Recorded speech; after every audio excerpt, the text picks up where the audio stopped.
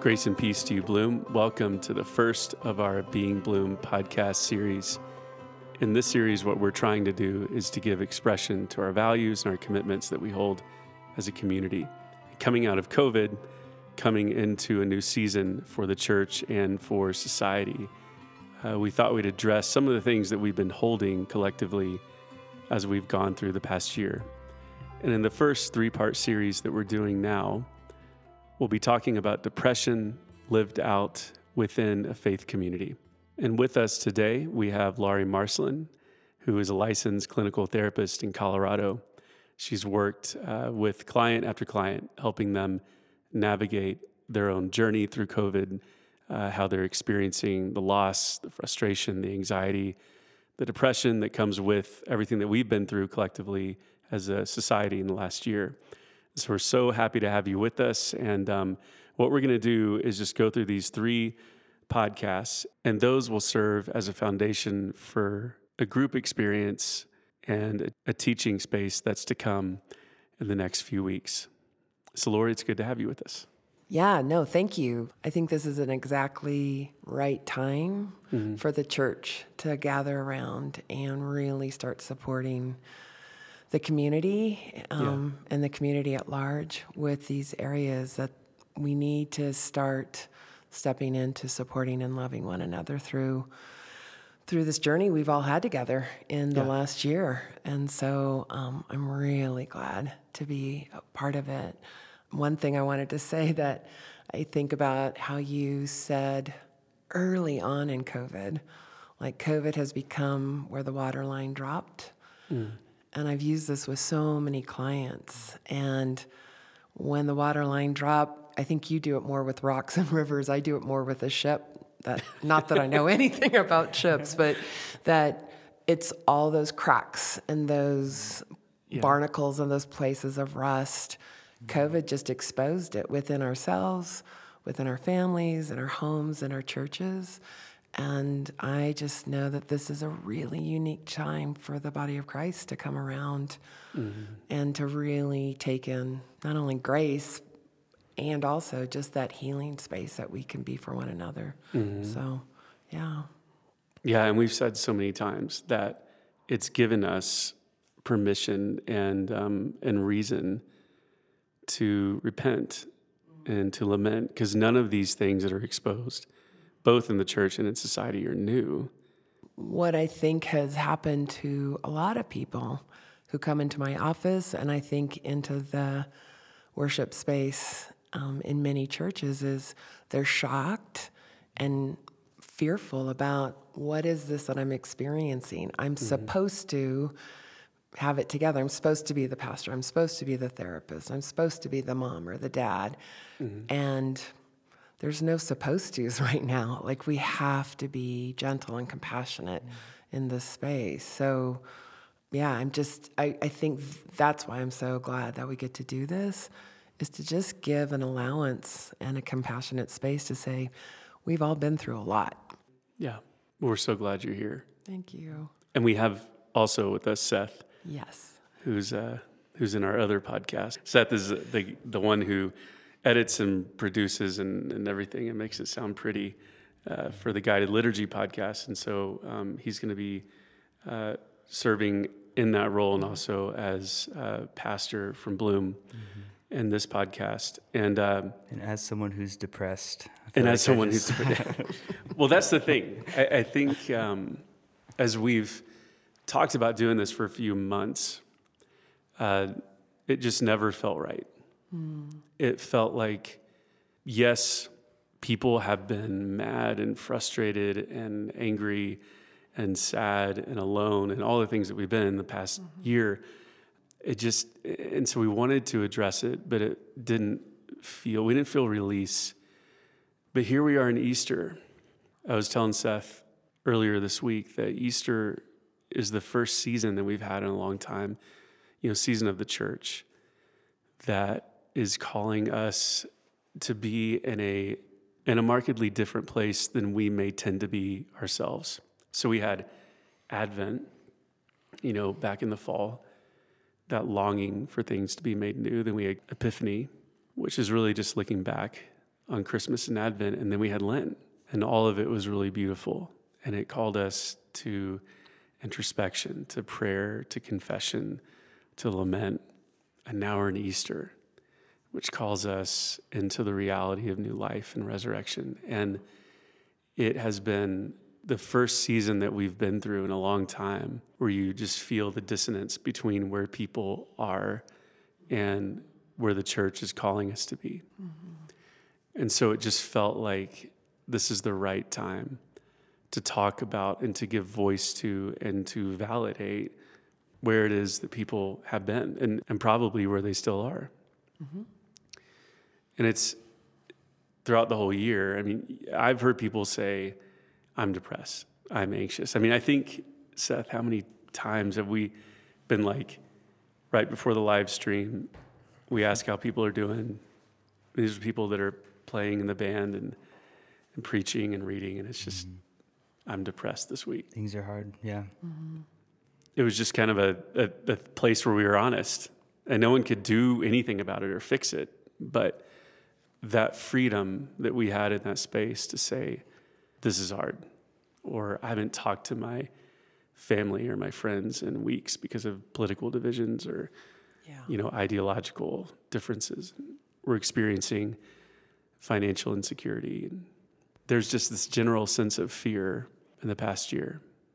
And so we've heard people, probably in our own community, we've heard this on the news, we've heard people talk about it on social media, this idea of depression. And Lori, I'd just like to ask you as the therapist in the room, what is it that we mean when we say depression? And there's kind of, we know there's clinical depression, and then there's just this general sense of, I feel not myself. I wonder if you could give some words to what that condition is and what that feeling is. I really want to differentiate. Sometimes we go from zero to depression because it's a language we have access to, and it gives, it seems to be the language that we have. And for the purposes, of this, I think it'd be important to just acknowledge there is that clinical depression, and we really want to continue to emphasize, you really want to make sure that you're taking care of yourself and going to therapists, that you're not alone. Especially, we know clinical depression is something very specific that, it needs to last 2 weeks or longer, and it has a very clear criteria, right? Like that sense of isolation, loss of pleasure, most of the day feeling sad and empty and hopeless, and you have to really demonstrate like over a period of time. And that's certainly one place.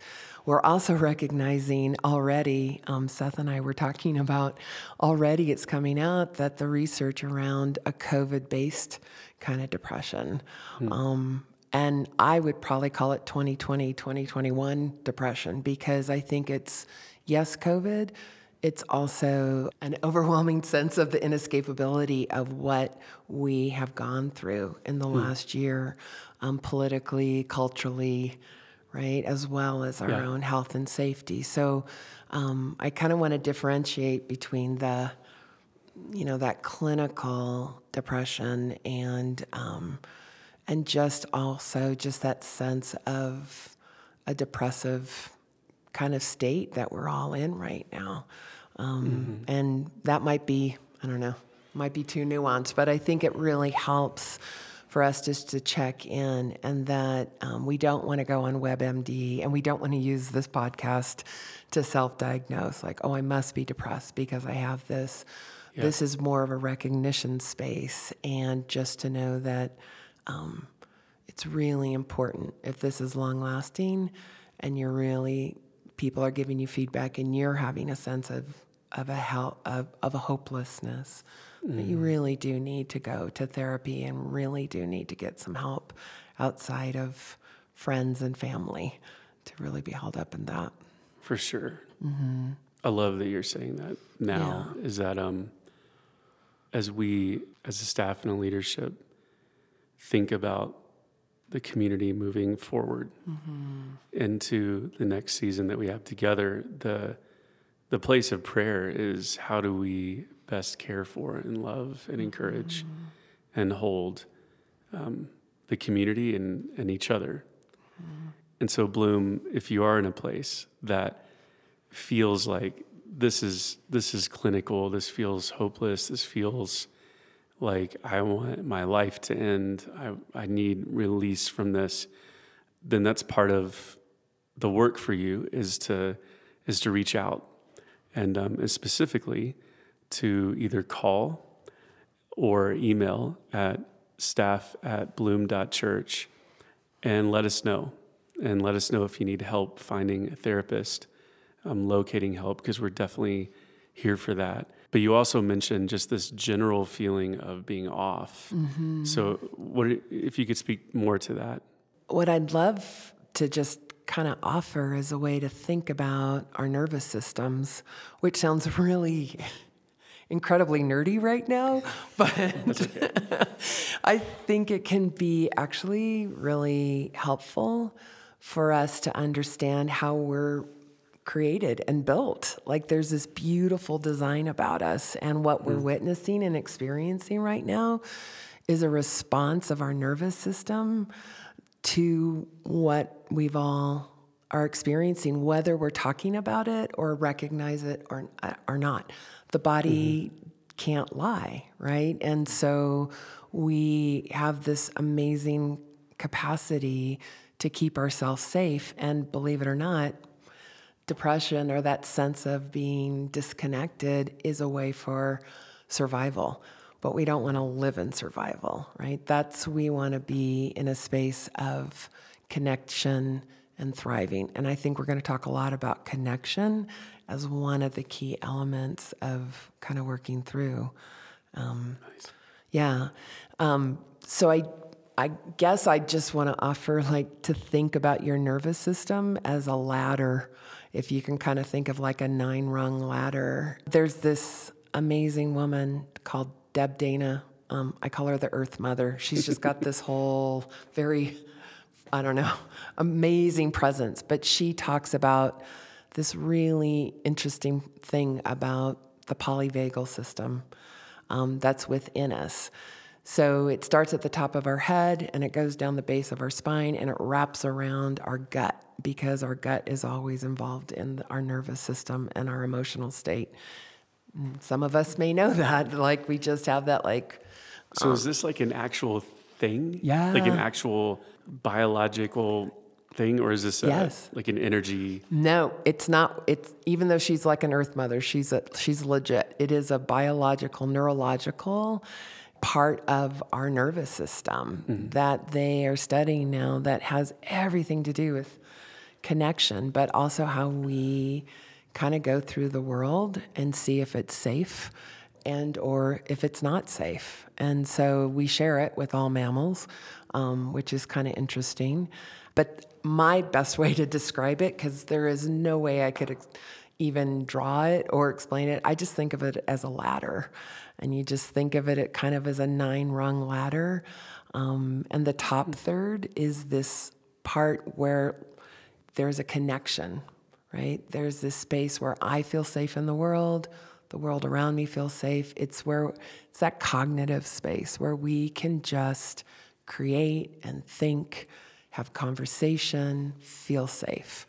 And we like that place. And some of us haven't been there for a long time in this last year. We've kind of gotten weary of having to problem solve. And so as we drop down, kind of that second third of the ladder, that's that sympathetic nervous system. And a lot of people know the fight flight, right? So that's another way we call it anxiety, or I like to call it activation. It's that adrenaline rush. It's that heart pounding, more shallow breath, because we either are going to fight, lean into something and attack it, be it a problem or, the guy driving on I-25 that's going too fast or whatever. We're going to get aggressive or we run away. And our nervous system, we don't decide to do that. We just do it. And we get activated. And so what happens, though, is we start to believe I'm not safe. I got to either fight this or run away.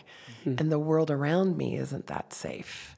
And I think about last year going into like the grocery store when there was no food on the shelves, right? Yeah. The reality of that. Or seeing a particular person's social media activity and reading some of the stuff that really activates us. Some of us got really fighty and started to tweet our way back to our calm, and some of us just couldn't handle it. And that's, we didn't have a choice. So that's our nervous system. But we had a year of that, of the world not knowing if it was safe. We had a year of just fight, flight, our amygdala, that part of us that's just that back of the brain stuff. And so we were feeling anxious at anything. So do you think that was real? Like there's times that when I'm by myself or, just driving in the car, I'm going, was this really a big deal or am I just making it a big deal? I don't know if y'all felt that way. I just had that thought, like just now as we were talking. I was like, are we making too big of a deal out of this? But no, I mean, what I've been saying from the beginning is like, this is a global traumatic event that literally no one can escape from. Like we're all in it right now. And so it is a big deal. I think it is a big deal. And I think we're seeing the effects of it now after a whole year of being isolated and in pain and scared, And so I think it is a big deal. I think it's something that we should be talking about and thinking about and acting on right now. But you think about all that previous generations have gone through and humanity's gone through. And that's the times I'm like, surely this isn't that hard. But then, I have a friend that his kind of thing this whole time has been that COVID is not real. We should ignore it. But I've never seen him so angry for like a year. And so even for those who would say this isn't a big deal, it's the reaction to those who do think it's a big deal, and it causes this anger and, perhaps a sense of being controlled by something outside of them. I do have to think it is a big deal, and partly because we're just not used to this. Right. Like, I mean, is that a thing? Because if we were humans that were used to war and to famine and to disease, then maybe this wouldn't be a big deal, but we're really not. Like, Right. So maybe our capacity to hold it has been stretched. We're tapped out, right? I mean, and I think about when you talk about your friend, there's very little neutrality right now. People are on one end or the other, which in and of itself is evidence of that sympathetic nervous system of reactivity. Oh, the fight or flight. Right. Yeah. Because I'm either really angry or I'm running away and pretending like it's not, right? And there's just this, and anxiety, interestingly enough, this activation, think about herd mentality, right? If I'm activated and I start running as a gazelle, right? So I'm going to go with the metaphor of a gazelle here, but it's the same thing. If I activate, I'm helping the herd get safe. That's what it's meant to be. With humans, I'm activated. Now it's contagious. I mean, when people walk into a room and they're agitated and they're in that fight mode, everyone starts feeding off of that, right? And until we get back up to that top of the ladder, that space where we can just calm and be connected. It's completely disconnected in that space, but it's very contagious. And I think about what we've gone through. It's incredibly contagious. I mean, you just image after image of how people have gone one extreme or the other.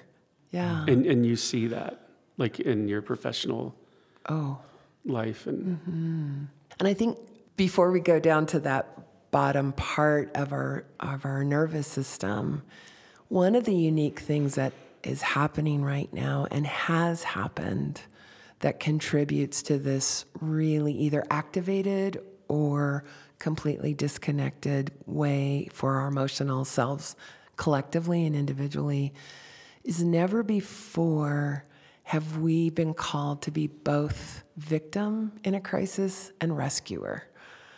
Typically, when there's a catastrophe, Red Cross comes in, and the rescuers are people that are well fed and they're taken care of, and they go to the hotel room and then they come in and they help and they, connect with people, rescue them, and then they leave.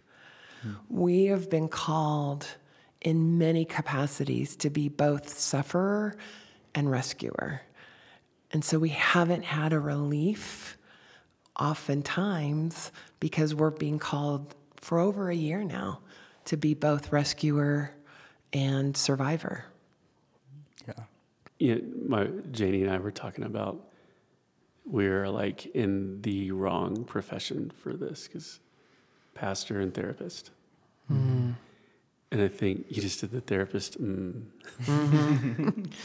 thing I think it started to do in COVID for me, in therapy, it was hard to be the rescuer and the survivor, but I started to invalidate what we were going through as a family. Yeah. Because it wasn't as hard as this client or this client. I think that caught up with me in the fall. For sure, it caught up with me. And the church has been interesting because sometimes I feel like we run this 1950s kids show that's being filmed in a studio, and it's like we're outside the door smoking and drinking, and then we come in and put on this mask of everything's okay, be at peace, and then it's over. It's just like such a weird thing. But one thing that in all of our unfaithfulness and messiness, and the Spirit of God showed up in those times, in those services, like in ways that I have never experienced, even when no one was qualified to lead and no one could find it within themselves to be what we're supposed to be as the body of Christ. Like those times were so sweet and powerful. And it would be like this breath in an otherwise crazy week. I don't know. So I hear what you're saying, and I'm just looking back on all that we've been through and the consistency of the presence and the peace of Christ that we experienced it's intangible. And what I'm appreciating what you're saying, and that is from the kind of the nervous system approach to what you just described as your experience. Coming in activated or even disconnected, depressed, when we connect, and I believe with the divine and with one another, right, that we come back to the top of the ladder, so to speak. And that peace then, right, that really doesn't even make sense, because I can come in activated, I show up, take a breath, and breath is one of the most powerful tools that we can use to come back to the top of the ladder, and also to come back to the presence of Christ and one another within the service. Yeah, I love that. So you experienced that? Oh, that's why I run to Bloom. Therapists run to Bloom. That is true.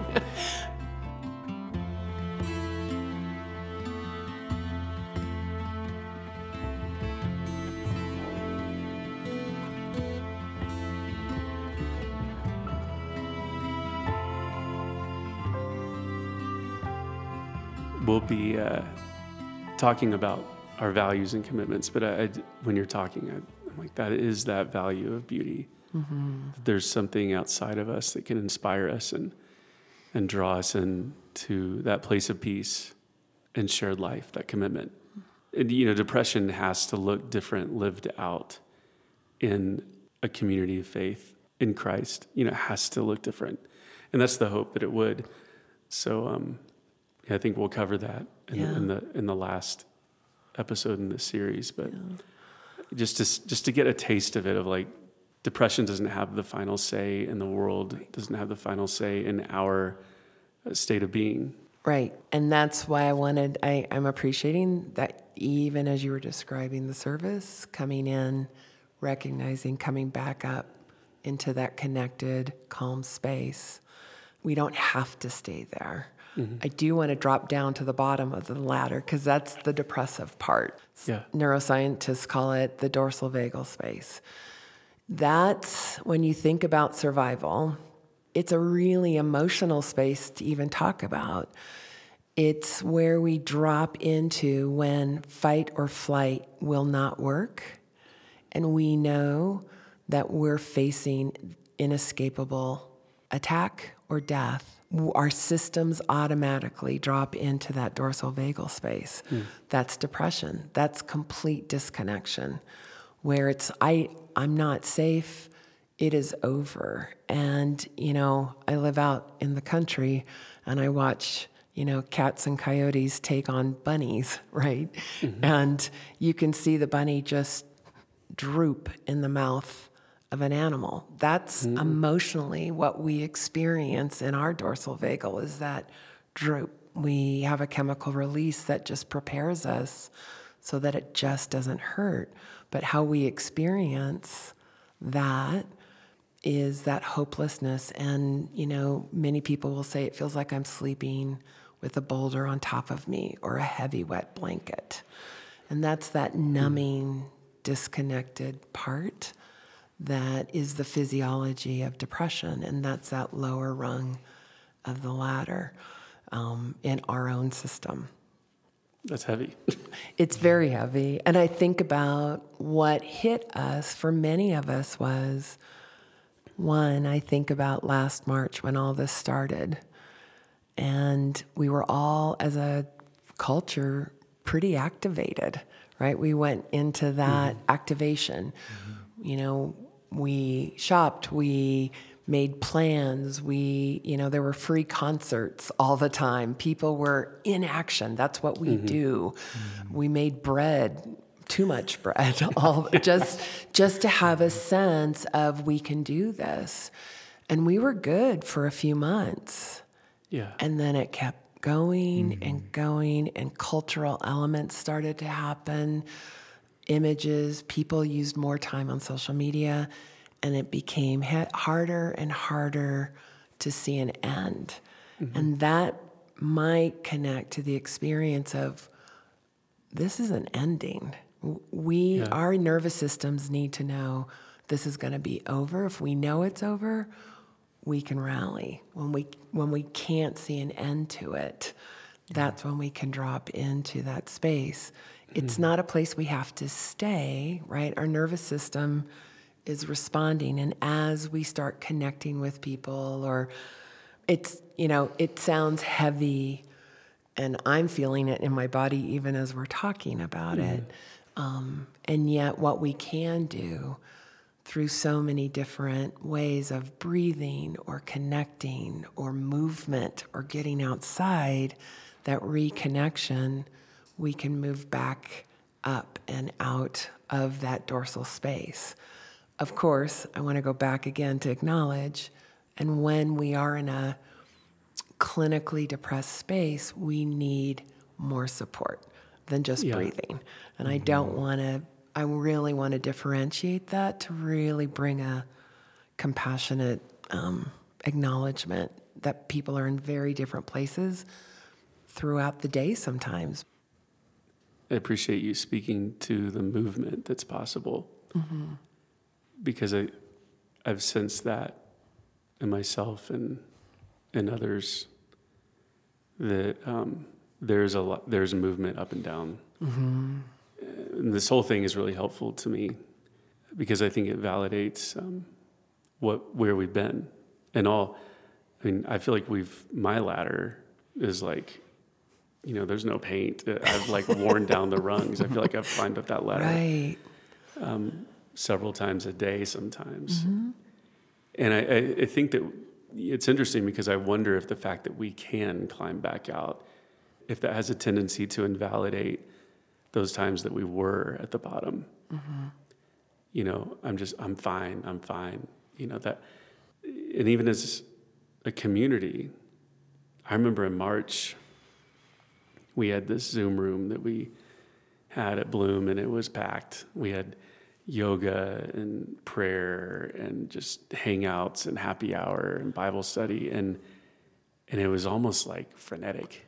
And then the summer, we had this, we were over this way too massive for us food distribution program, and that kind of, I think, kept us going longer than it should have, longer than we would have without it. And fall, Advent, I mean, I felt like we were scraped. And it wasn't, the weird thing, it wasn't hopeless. It was still, there was beauty embedded in all of it, but it felt dead. And I think that was a scary time for me as a pastor. I think for our team, because that's how everyone came in. And I think that now we may be kind of coming out of it. But I guess my question is, like, what do you do with those times, as a community? What do we do with those times that we were down in the bottom of the ladder? And what's needed for us as we move forward, as we reconvene, as we start to see these things that gave us life come back? Do we address those times? Do we talk about those times? Do we just kind of go, let's never open that door again?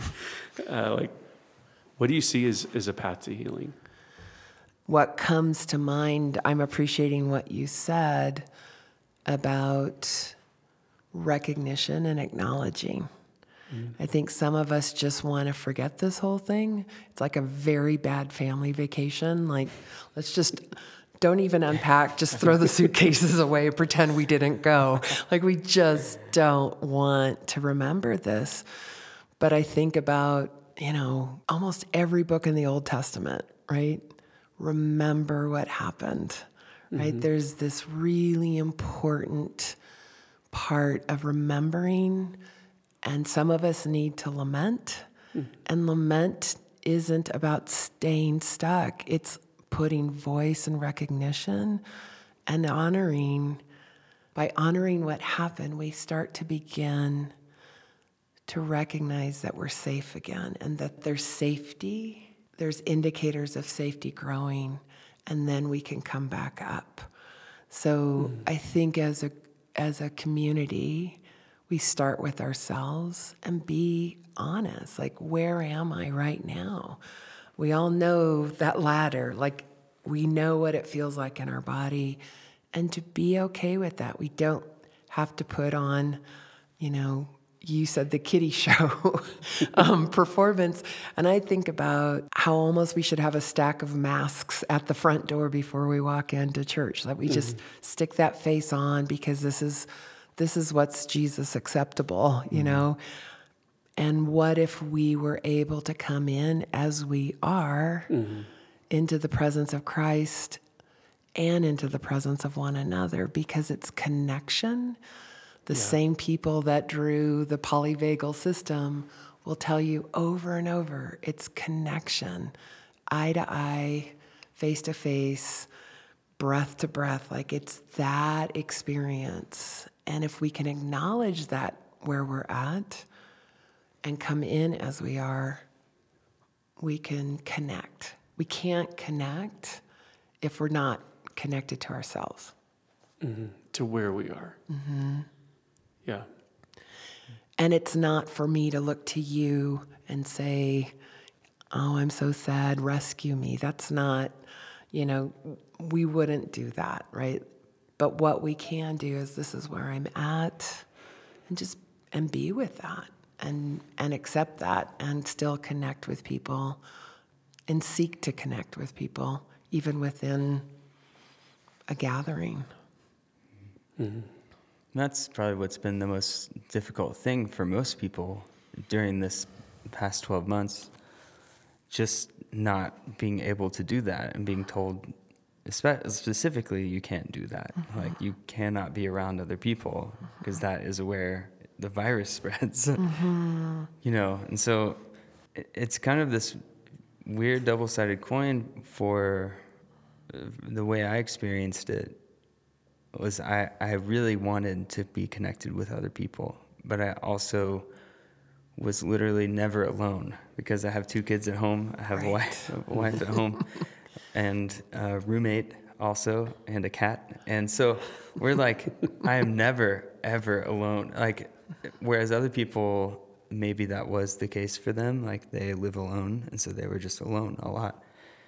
I was like really looking for connection with people outside of my family unit. I love my family, but I was really missing that connection piece with my community while also being completely exhausted because I'm never alone, you know? And so I wonder if there are people out there who had a similar experience. And I mean, just knowing what it did to my soul and how hard it was to get out of those moments of feeling like I'm so isolated and yet I need to be alone, you know? Right. And like, I wonder, have you had any experience with that in your clients or anything like that? Is that something that you've experienced with anyone? What comes up for me is that lonely in a crowd feeling. And even that sense of, you know, some of us who are super introverts, some of this was really lovely. Things slowed down, it got quiet, it was wonderful. And some people who are introverts and were constantly surrounded by people, there was this sense of like activation and then just that inescapable odd loneliness because it wasn't the same. It became that we're stuck in the house almost feeling. Yeah. Like trapped. A lot of clients that I've worked with and also talking with other therapists, social distancing became emotional distancing. For sure. And we forgot that we can still, you know, talk and maintain eye contact and really connect with other people in other kinds of ways. And I think fall and winter was just this, oh, great, now we can't go outside feeling and we can't leave the crowded house or connect with people. Yeah. I mean, the amount of affairs and the rise of pornography addiction and, you know, anything that is this kind of distortion of what we were wanting, which was connection and relationship, that's just gone up. It's a testament to our need to connect, that we know somewhere in us that the pathway out of that dark dorsal vagal place is attachment, healthy, life-giving attachment, which is just really, you know, what we're created for, is to be securely attached to not only one another, but God. That creative force that holds us and speaks to us and draws us into something more beautiful. I mean, I think you're right, Seth. It was hard to do alone. And I suppose there's going to be a good amount of grace given in this community, because I think there's some hurt feelings because people depended on others to be with them in that bottom space, and they were alone. Yeah, because everyone was in that bottom space. Because everyone was. Yeah, you're right. It's hard to have the energy to meet someone and get out of your own space like that, to go to someone else's. And in that space, we're not even aware of other people. Right. Right? We disconnect for our own survival. It's like taking a long swim and getting stuck and expecting someone else who's exhausted to help. We've been a bunch of people in a very deep end of the pool and trying to get to the edge. And that was, I'm really resonating with that whole sense of sadness and hurt feelings as we come out of that to realize, like, where were people or where were you? And it really was, I don't even know where I was. I was dog paddling in the same deep pool with you. I just didn't know. That's part of survival. Yeah. It's simply, I just got to get through this when we're in that dorsal vagal space. We weren't aware of other people, but we were deeply aware when other people weren't there with us. Yes. And I've heard that over and over and over throughout the whole thing, that people are hurt. Mm-hmm. And I think the misnomer is to say COVID proved to me who loves me and who doesn't. And I don't think that's the place to go. I think it's having a more Christ-filled vision of the whole thing, and to offer grace to one another, to say everyone was hurting, everyone was feeling lost and alone. And it is only by grace that we'll come together and repair those connections, those attachments, the relationships, and the energy really that's between us as a community. I think that we do have to have a good amount of grace. Or we go into a place of, it's just dark in and of itself. You know, I was left alone. No one checked on me. And that may be true, and that's really, really hard. But I think it's a lie to assume that COVID showed us who we really are to each other. I mean, I wonder if COVID, what it's really done is just given us a lot of expectations that are just completely unmet.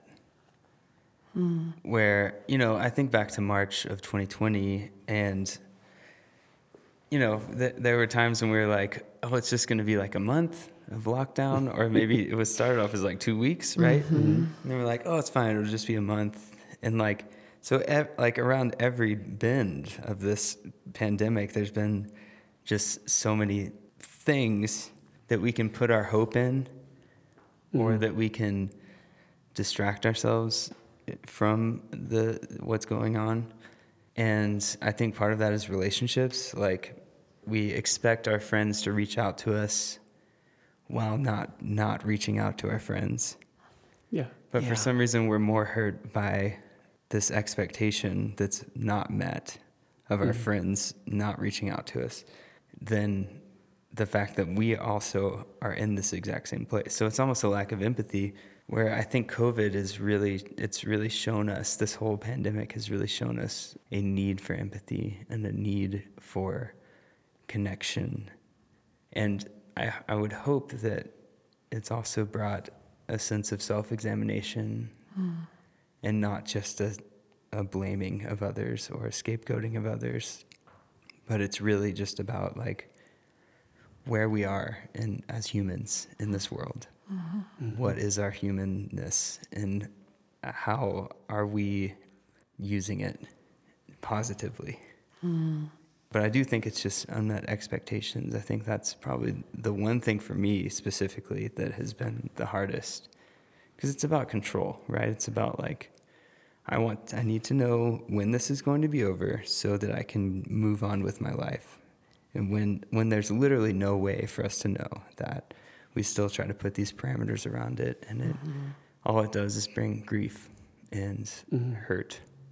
I think something that comes to my mind as you were talking, Seth, is one of the ways that this nervous system is designed is we go from dorsal, and the next, we don't just jump up to connection and peace of mind to the top of the ladder. We have to go through that activation space again. I'll go back to my terrible country story about the bunnies. When they're dropped, you'll see them just shake. And that's that activation, that sympathetic nervous system to activate, and then they flee, right?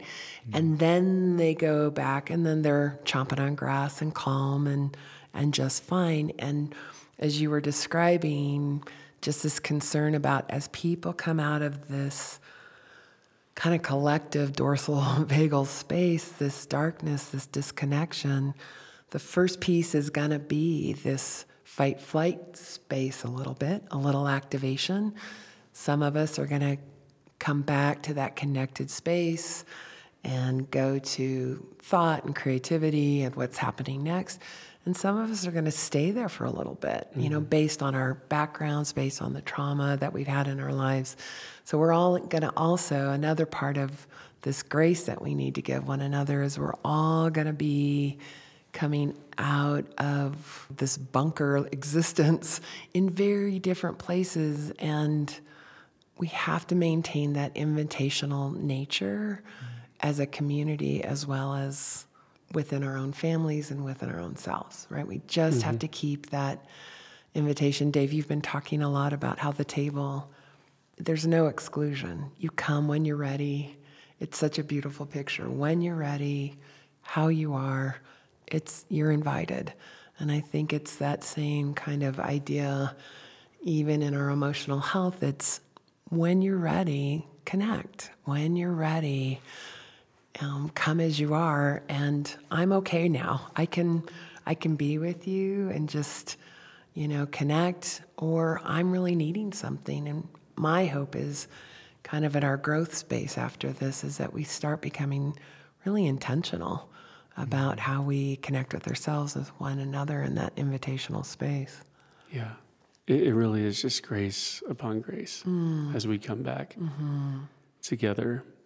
And I'm sure that we'll be in parasympathetic, and then something will trigger, and we'll be reminded of that place and have a tendency to drop back down. And I think it's going to be a journey, but I think it's going to show us in a deeper manner, in a more beautiful manner, what it truly means to have shared life as the body of Christ. And I know that we're going to talk about that in the next 2 episodes. I'd like for you to now, if you can just, as we've tried to unpack and try to normalize and try to validate the sense of depression as much as we can in a podcast, could you just speak to our community directly and give us some ways in which we can care for ourselves and care for others with whom we journey? As we may be in this place of depression or coming out of it, or maybe perhaps figuring out for the first time that this is where we've been. Could you just speak to that place of care? The particular kind of therapy I use, I knew I was drawn to it because the core value is undoing aloneness. And I think the first offering I would give to the community is you're not alone.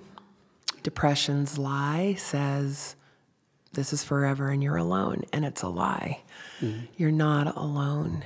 And I think holding on to that, as well as a community, that if we could come in with a really clear commitment, maybe a refreshed commitment of how might I, as I walk into this experience, undo my own aloneness, and then how might I offer, if I'm in that place, to undo someone else's aloneness. I think for individuals, my 3 most important ideas might be to start with compassion.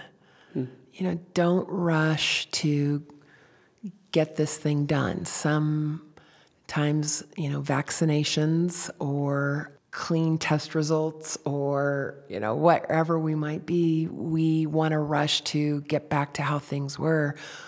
We're not going to get back to exactly how things were before. We're a different community. We're a different nation. We're a different globe. Politically, economically, with social justice and the injustices, we can't undo this. We have to move forward from this. So instead of rushing to really take time and have compassion for the things we did and didn't do during this time, for ourselves and for people that we love, I would just encourage everyone, how might you connect within yourself and with other people? Not texting, not social media, not gaming, but eye to eye, 6 feet apart is fine. However that can look. Look for opportunities to connect. Even if it's a barista over your mask asking for a cappuccino, connect human to human and look into their eyes. That is going to help each other's nervous system and get help. If you are in a place where everything I'm saying right now is infuriating you or frustrating you because it sounds trite or too easy, that's a signal to really get some help that will be with someone who is trained and will meet you where you are and begin to help you go through the journey of coming back to yourself. And as a community, or as someone who knows someone who might be watching someone suffer or hurt or all those things we've talked about, I think just the big thing right now is just to slow down and connect. I'm just going to keep using that word. Just slow down. So as we bring this episode to a close, if we know someone that is going through this, what would you say to that tendency in us that wants to fix it? I think about Job's friends, and not because this is a church-based podcast, but because that scenario of the other sitting, sure, but trying to fix and throw tropes and advice. And my worst 2 words I can think of are just and should. If you would just do this or you should do this. And Job's friend's approach is not only not helpful, it actually pushes people down deeper and darker. Because I had someone say, if someone had offered me $1 million to take a shower this week, I would have not taken the money. So to say, just don't give advice, but to be in the presence by just literally standing or sitting and just let someone know that you're there, and then wait. And if they have a request, great. But sometimes even the words, "What do you need?" feels like a heavy, heavy blanket, and it's just too much. So just to breathe and be grounded, which just means, can you feel your feet beneath you, and just be with that person and let them know you're not alone.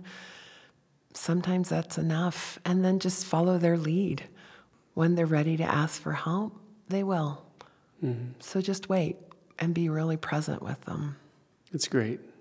And Bloom, again, if you need help, please do email staff@bloom.church or call our main line and leave a message. There's also an abundance of depression hotlines out there for you to reach out to as well. As we close this episode, thank you, Lori. And I'd like to invite us to take a moment to breathe, to deeply breathe in and out, to invite the peace of Christ to saturate our minds, our nervous system, our very being, and know that you are loved. Grace and peace to you, Bloom.